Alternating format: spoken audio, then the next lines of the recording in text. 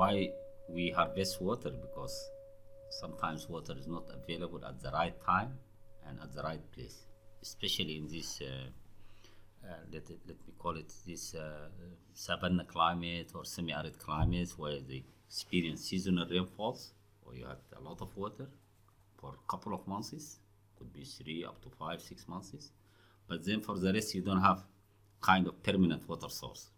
So the people try to harvest what comes during the rainy season to use it during the dry season.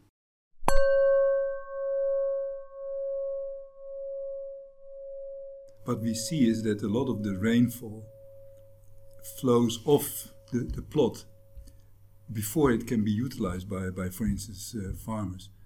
And I think it is very important that we try to capture more of the rainfall on the land where it falls, and see to maximize the amount that can be stored in the soil moisture. And that is where I think a lot of gains can still be made in many parts of the world. These are some of the key ideas behind the concept and practices of water harvesting, an ancient yet crucial technique to make productive use of the water resources in regions experiencing water scarcity. Countries like Sudan, Ethiopia, Zambia, and many other African countries. For thousands of years, people have been benefiting from collecting, storing, and making productive use of the rain, or the water flows for their crops, their animals, or for drinking.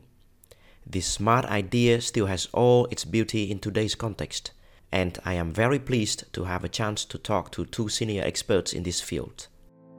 Welcome to the Water Channel podcast, a series of conversations on water, food, agriculture, and environmental sustainability. We feature stories and talks that reflect our present and are shaping our future. This is Long Huang from Meta Meta, my great pleasure to host our podcast today. I am sitting with Dr. Yasir Mohamed, the Director General of the Hydraulics Research Center, HRC Sudan, and I'm also joined by Professor Pieter van der Zaag, Professor of Integrated Water Resources Management at IHE Delft Institute for Water Education. Thank you very much, and my warm welcome to you both. To start our conversation, I would like to talk about the challenge we are addressing here. Like Yasir just mentioned, we harvest water because we do not have enough. Not enough water for irrigating our crops, not enough for our animals, like in Ethiopia or Sudan, or not enough for our domestic uses. Dr. Yasir, you just came from Sudan, and I'm sure you have some concrete stories of what water scarcity actually means. Could you please share one of those examples with our audience? To me, the clear example, those young girls fetching for water, either on food or on their donkeys for hours, for example, 2 hours, 3 hours, to get a bucket of water and come back home. That's, to me, the real picture of water scarcity, being physical or being technical or being financial, but I can see the impacts, it completely changed the livelihood of the people, the society, everything. That's what does it mean, water scarcity for me? Yeah, indeed. Lack of water resources can really damage people's livelihood and their well-being. Thank you very much, Yasir. I'm turning now to Pieter, perhaps with another anecdote on how harvesting water helped. Now, I'm always impressed by an example that I learned to know through a PhD student of mine, Tesfaye Gebremichael, in the Tigray area in northern Ethiopia, in the Tekeze River, where in the last 20 or so years, springs dried up and erosion increased. And then through a large program from the government of Ethiopia, also supported by the World Food Program and others, local people started to invest with their hands in improving, digging bunds along the slopes of the hills and planting small trees to ensure that more of the rainfall would infiltrate. And after perhaps 10 years of investments, it could be seen that springs that had dried up started to flow again. And that was simply due to more water of the rain infiltrating, which gave more vegetation, but also enhanced the infiltration and the recharge of groundwater. So it had a double benefit. But it cost a lot of work, but then it had a huge impact, and an ecologically and socially very benign impact. That is a beautiful case to me, because it shows that active actions can really turn the tide and deliver tangible changes to the people. Talking of changes, I feel very special today that we have the opportunity to sit with two senior experts with very respectable and long career tracks on water, in research, but also in operational water management and politics. If you reflect on the past years, what changes are remarkable regarding water scarcity? I mean, how the intensity has been changing and what factors are causing these changes? Okay, maybe different angles. I mean, if you see it from the climate as a driver, now has been proven by a number of studies, a number of models, that the intensity of the dry spells become more intense, as well as the flood events. So that is also, you can see it in real life. I mean, you see very severe droughts and very intense floods. But if you see it with regard to the resilience of the communities to water scarcity issues, to me, in general now, people seem a bit more resilient compared to, say, the 70s or 80s, because I remember in the 80s when there was a drought in the Sahelian region of Africa, from Ethiopia to West Africa, Senegal, millions of people died. Now, the resilience seems to be better, relatively much better, because you can see conflicts, you can see suffering, but not to the level of many people lost their lives, or a huge number of livestock. So maybe I don't have exact statistics, but in general I can see relatively better resilience now. But still the gap is too huge of what can be done and what is actually happening on the ground. To enhance the resilience of people, again, it's this increasing kind of drought shocks.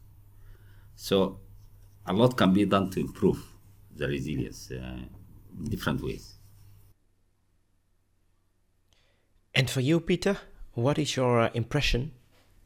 Now, I find it interesting what Yasir is saying, but if I remember well, in the 1970s, 1980s, people like the agricultural extension worker were positions of high esteem, and they were important in local villages to support local farmers. And during the 90s, etc., that position eroded tremendously because governments didn't provide sufficient support to those type of agricultural extension officers. And that, I think, was a very sad development. And now there are efforts to revive that again. But farmers are oftentimes have been left behind in a way and had to sort out the problems themselves. And I think that is not entirely fair. Most of the countries that I know, also of the so-called developed countries, small farmers have always been receiving support from governments to enhance their production and to contribute to the development of countries. And that has, in the 1990s, I think, not happened sufficiently in many parts of the world. And that has to change, and it is hopefully also changing a bit. And it is urgent because of climate variability and change, and also of population growth that is at the same time happening. Thank you, Pieter. So far we talked quite a bit about the key idea of water harvesting and about water scarcity as the main motivation to practice water harvesting. Now I would like to take a closer look and invite you to share more in details about the specific activities that we can implement to harvest the water. Perhaps to start with Mr. Yasir? There are different types of water harvesting. Rooftop water harvesting, and as Peter was mentioning, to also soil moisture, to enrich the soil moisture, not to let it. But to me, coming from this semi-arid kind of zone where you have rainfall of like 200, 400 millimeter, what's always in my mind is this surface runoff harvesting. When it rains, there is some runoff in these small seasonal rivers or ephemeral rivers, or small, we call them, in some places they call them wadis. So you see a flow of a couple of days or a couple of hours, maybe 3-4 times a year, and then nothing. If you can harvest that surface runoff by pond, water pond, locally in Sudan they call it hafir, or if you make a small dam, you store some water and let high flood to pass by. That is more kind of what I really know, and that's my experience. And this is, you can see it in this Sahelian region from Ethiopia and Eritrea, Sudan, Chad, Mali, Niger, up to Senegal, in a region of rainfall like 200 millimeter in the north, maybe 607 millimeter in the south. And this region is very rich with pasture. And there is this nomadic people who are living here. And they have this seasonal movement to the north-south according to the rain. What struck me is there is a lot of pasture there, but the main constraint always is the drinking water. And sometimes you find also some conflicts because of competition about these water ponds.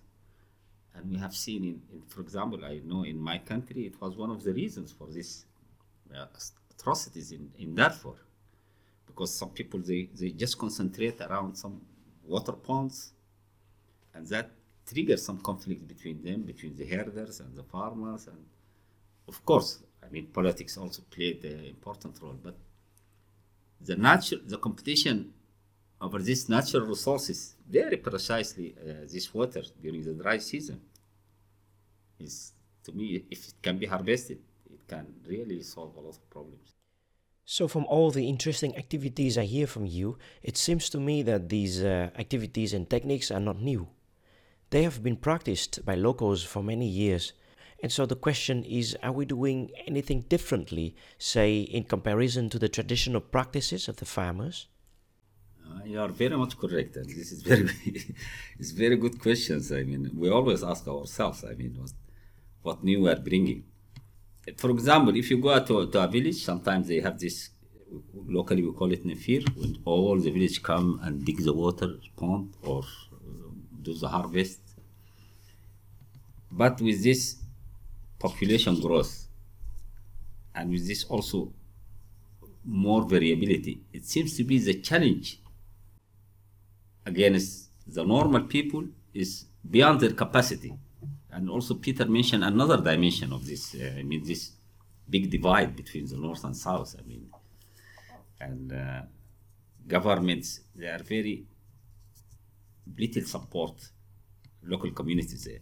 So what you want is that their local knowledge with the support from outside. From outside, it could be support from the government. For example, I can give one example. The government can bring machines, these bulldozers and these buckling machines to make the pond. But who will operate this pond? Who will maintain it? The government cannot maintain it. So you need their knowledge, their indigenous knowledge, their local commitment, so that they can manage it. They can operate, they can do the maintenance, they can do the repairing. So I'm not saying that we are bringing new ideas for them. No, I'm saying we are complementing their capacity by the capacity of governments or other organizations, acknowledging their know-how in managing their water harvesting for centuries.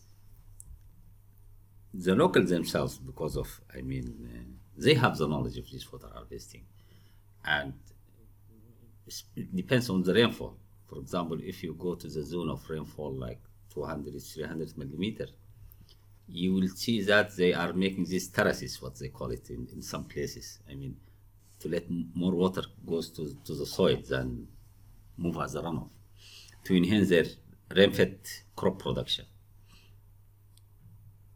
And in the same kind of climate zone, if you see these natural landscapes, I mean for grazing, these are huge. These are, millions of square kilometers.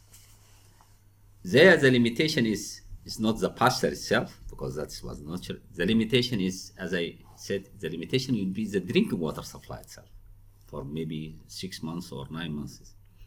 And there, what you want to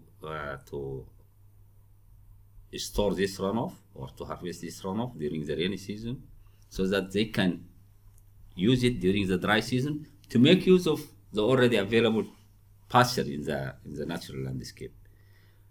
This can make a big, huge impact. I remember one story. We were traveling in the west part of Sudan, and we went to a village, and the people in the village, they have sheep. They said now they control the birth of the sheep to give once a year. And they were saying if they have a kind of water supply, this water harvesting, they will allow their sheep to have 2 births a year. That will double their number of sheep. And they could convince us, because they showed us there is huge pastures land, but the main limitation was the water supply. So my point is that the local people, they are really aware of their needs. In some cases, they need support, but it's very important not to make it like top-down kind of support, to really acknowledge their needs, how they want to do it, and try to help them according to their needs. Yes, I very much agree with that. And Pieter, from my understanding of your interests, there is also another element to water harvesting that you have done a lot of research on. Could you please share some thoughts on water harvesting in relation to the landscape? Yeah. So, and that is a bit also in connection to your previous question. It is more interesting for donors and outside actors oftentimes to focus on the end solution. For instance, to build a large dam or so, and they even use the word harvest, to harvest the water from the river. Now, in former times we didn't call this harvesting, we simply called it damming up the river. And then to develop, for instance, an irrigation scheme.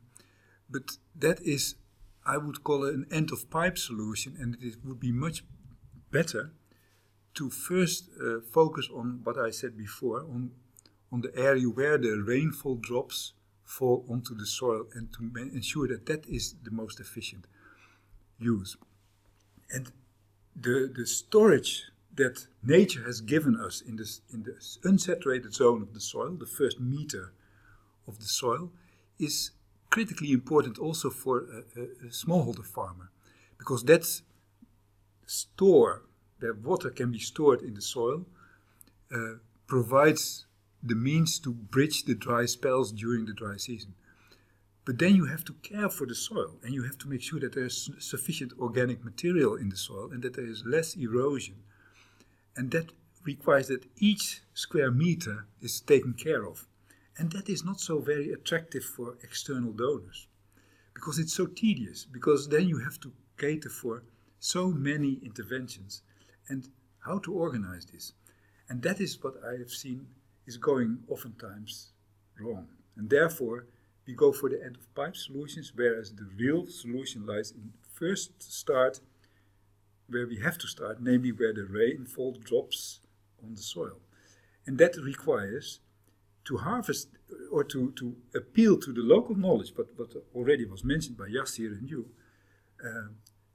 on how to better invest in soil and water conservation measures. And for instance, to see what type of soil conservation measures and tillage measures are best suited for the particular soil and slope that in a given situation exists. And that knowledge is oftentimes not sufficiently available, and there's too little experimentation going on at the local scale to improve that. Although if you would walk through a landscape in a semi-arid to arid area, you will always find farmers, female or male, who are better farmers than others and who have interesting insights on how they made their land better than you would have expected. And we can better make use of that type of experimentation together with modern knowledge to improve the situation. And if we can do that, then we can enhance the natural store of water in the unsaturated zone, and in so doing we can increase the production, the agricultural production, starting with the rain-fed agriculture. And if we can make that change, then we can have a huge impact in Africa, for instance, at much lower cost than focusing only on irrigation. Thank you very much. What I take from the interesting conversation so far is that by catching the surface or subsurface flows, or by preserving and enhancing the capacity of the soil to hold water and moisture, we can win over water scarcity. But also at the same time, water harvesting is not a straightforward, simple undertaking. We are talking about landscape interventions, which I suppose ask for a sort of distributed approach, to work closely with many people on the ground, rather than investing on a few infrastructures here and there. What is your take on this, Pieter? Now, there's two aspects that I would like to mention, because in the arid to semi-arid areas, it will require lots of local level investments that people themselves can make if they are supported by, for instance, food for work type of arrangements, coupled with support to farmers of what on the type of soil quality of their land, because that is an aspect that is sometimes not well understood also by farmers. They know that their soil is perhaps not fertile enough, but what type of elements are particularly missing is sometimes not known. So that is for the semi-arid to arid zones, which requires support to farmers at that level. But where the areas are receiving a bit more rainfall, what we have seen also in certain other parts of Ethiopia, soil and water conservation also require coordination at the landscape level because of the evacuation in a safe way of floodwaters during storm events. We know of the huge erosion that can occur when farmers intervene in the landscape and when flows of water are concentrated. And at that level, if that happens, the only way to solve this is to have a collective approach to make a good architecture of the landscape, and to make sure that everybody benefits and takes the needs of each other into account. And that is sometimes missing, and that is actually I see as a pity. So soil and water conservation and water harvesting, if there's little rainfall, is relatively easy and can be done by individual farmers. But if the rainfall is a bit higher and during intense storm events, there is a collective action challenge that is not an easy one, and it requires intervention by people who really understand these type of things to together with farmers and people living in the landscape, to make a design of where to locate, for instance, the drains and where to locate the bunds and all these type of infrastructure. And Mr. Yasir, what is your experience with implementing water harvesting in Sudan? You see, there is two types of approaches or two schools. One school is that, okay, government should do everything. And another school, they say, no, it's the local communities should do everything. And the experience I have from Sudan is that, for example, our government, like 6 years ago, they had very ambitious water harvesting program. They invested $1 billion to build all these water harvesting in rural areas. And they said, okay, we build a small dam or a water pond, and we leave it, we go, because that is our responsibility. Either they hand it over to the local government, municipalities or local, they call it state governments. And what happened that after 3 years, or I think 4 years, they went back to evaluate the impact of the water harvesting schemes, and they found that more than 50% are not fully operational. Why? Because either they made it in the wrong place, or some people came and installed the pump, which pumps the water from the pond to the livestock, and it was very disappointing experience. At the same time, there were few bright spots, very successful. I mean, we went to a place where they had this water pond, and then they had very kind of nominal fees, water fees, to cover the cost of the pumps, spare parts, and fuel. And from the extra money they received, they built a class in the school. There is a village, they have a school there. They built 2 classes there, and they built small clinics. So we ask ourselves, I mean, how this becomes successful, and the rest were not successful. And we really learned a lot from them.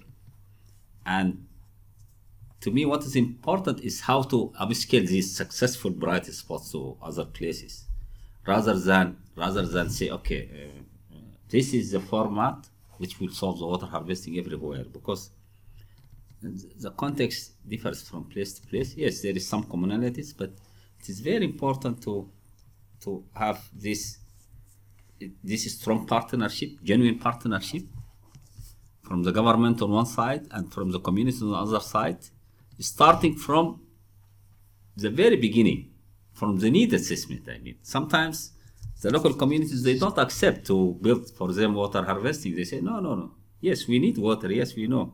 But if you build a well here, it will attract others to come here, and they will compete with us. So it's very important, all these steps, right from the beginning, to be done jointly.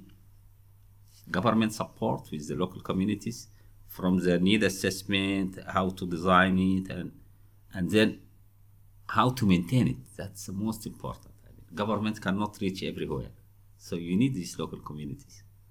And talking of maintaining and keeping water harvesting sustainable, I would like to take a forward-looking perspective and invite you to share some thoughts on what is next. My last question to you is, from the experience so far, what are the important elements of water harvesting that we need to focus on future investments? My first inclination would be, we have to do more research at the farmer level. But sometimes we have to perhaps target not the farmers, but the policymakers and the development banks. And here I'm not sure where we should focus, but it would also be interesting to focus perhaps on the policy level and the development banks, because,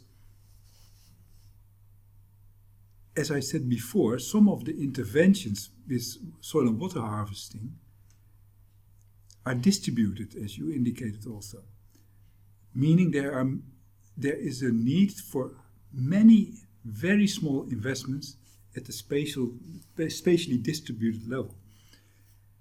And that is sometimes, for governments and for banks, difficult to fund. It is much easier to have one big dam and say, okay, this is the dam, and we hire a contractor, and this is the loan, and then we can finish the dam, and we can ribbon cut it, and the president can put a nice plaque with his name on it. And that is maybe the wrong investment.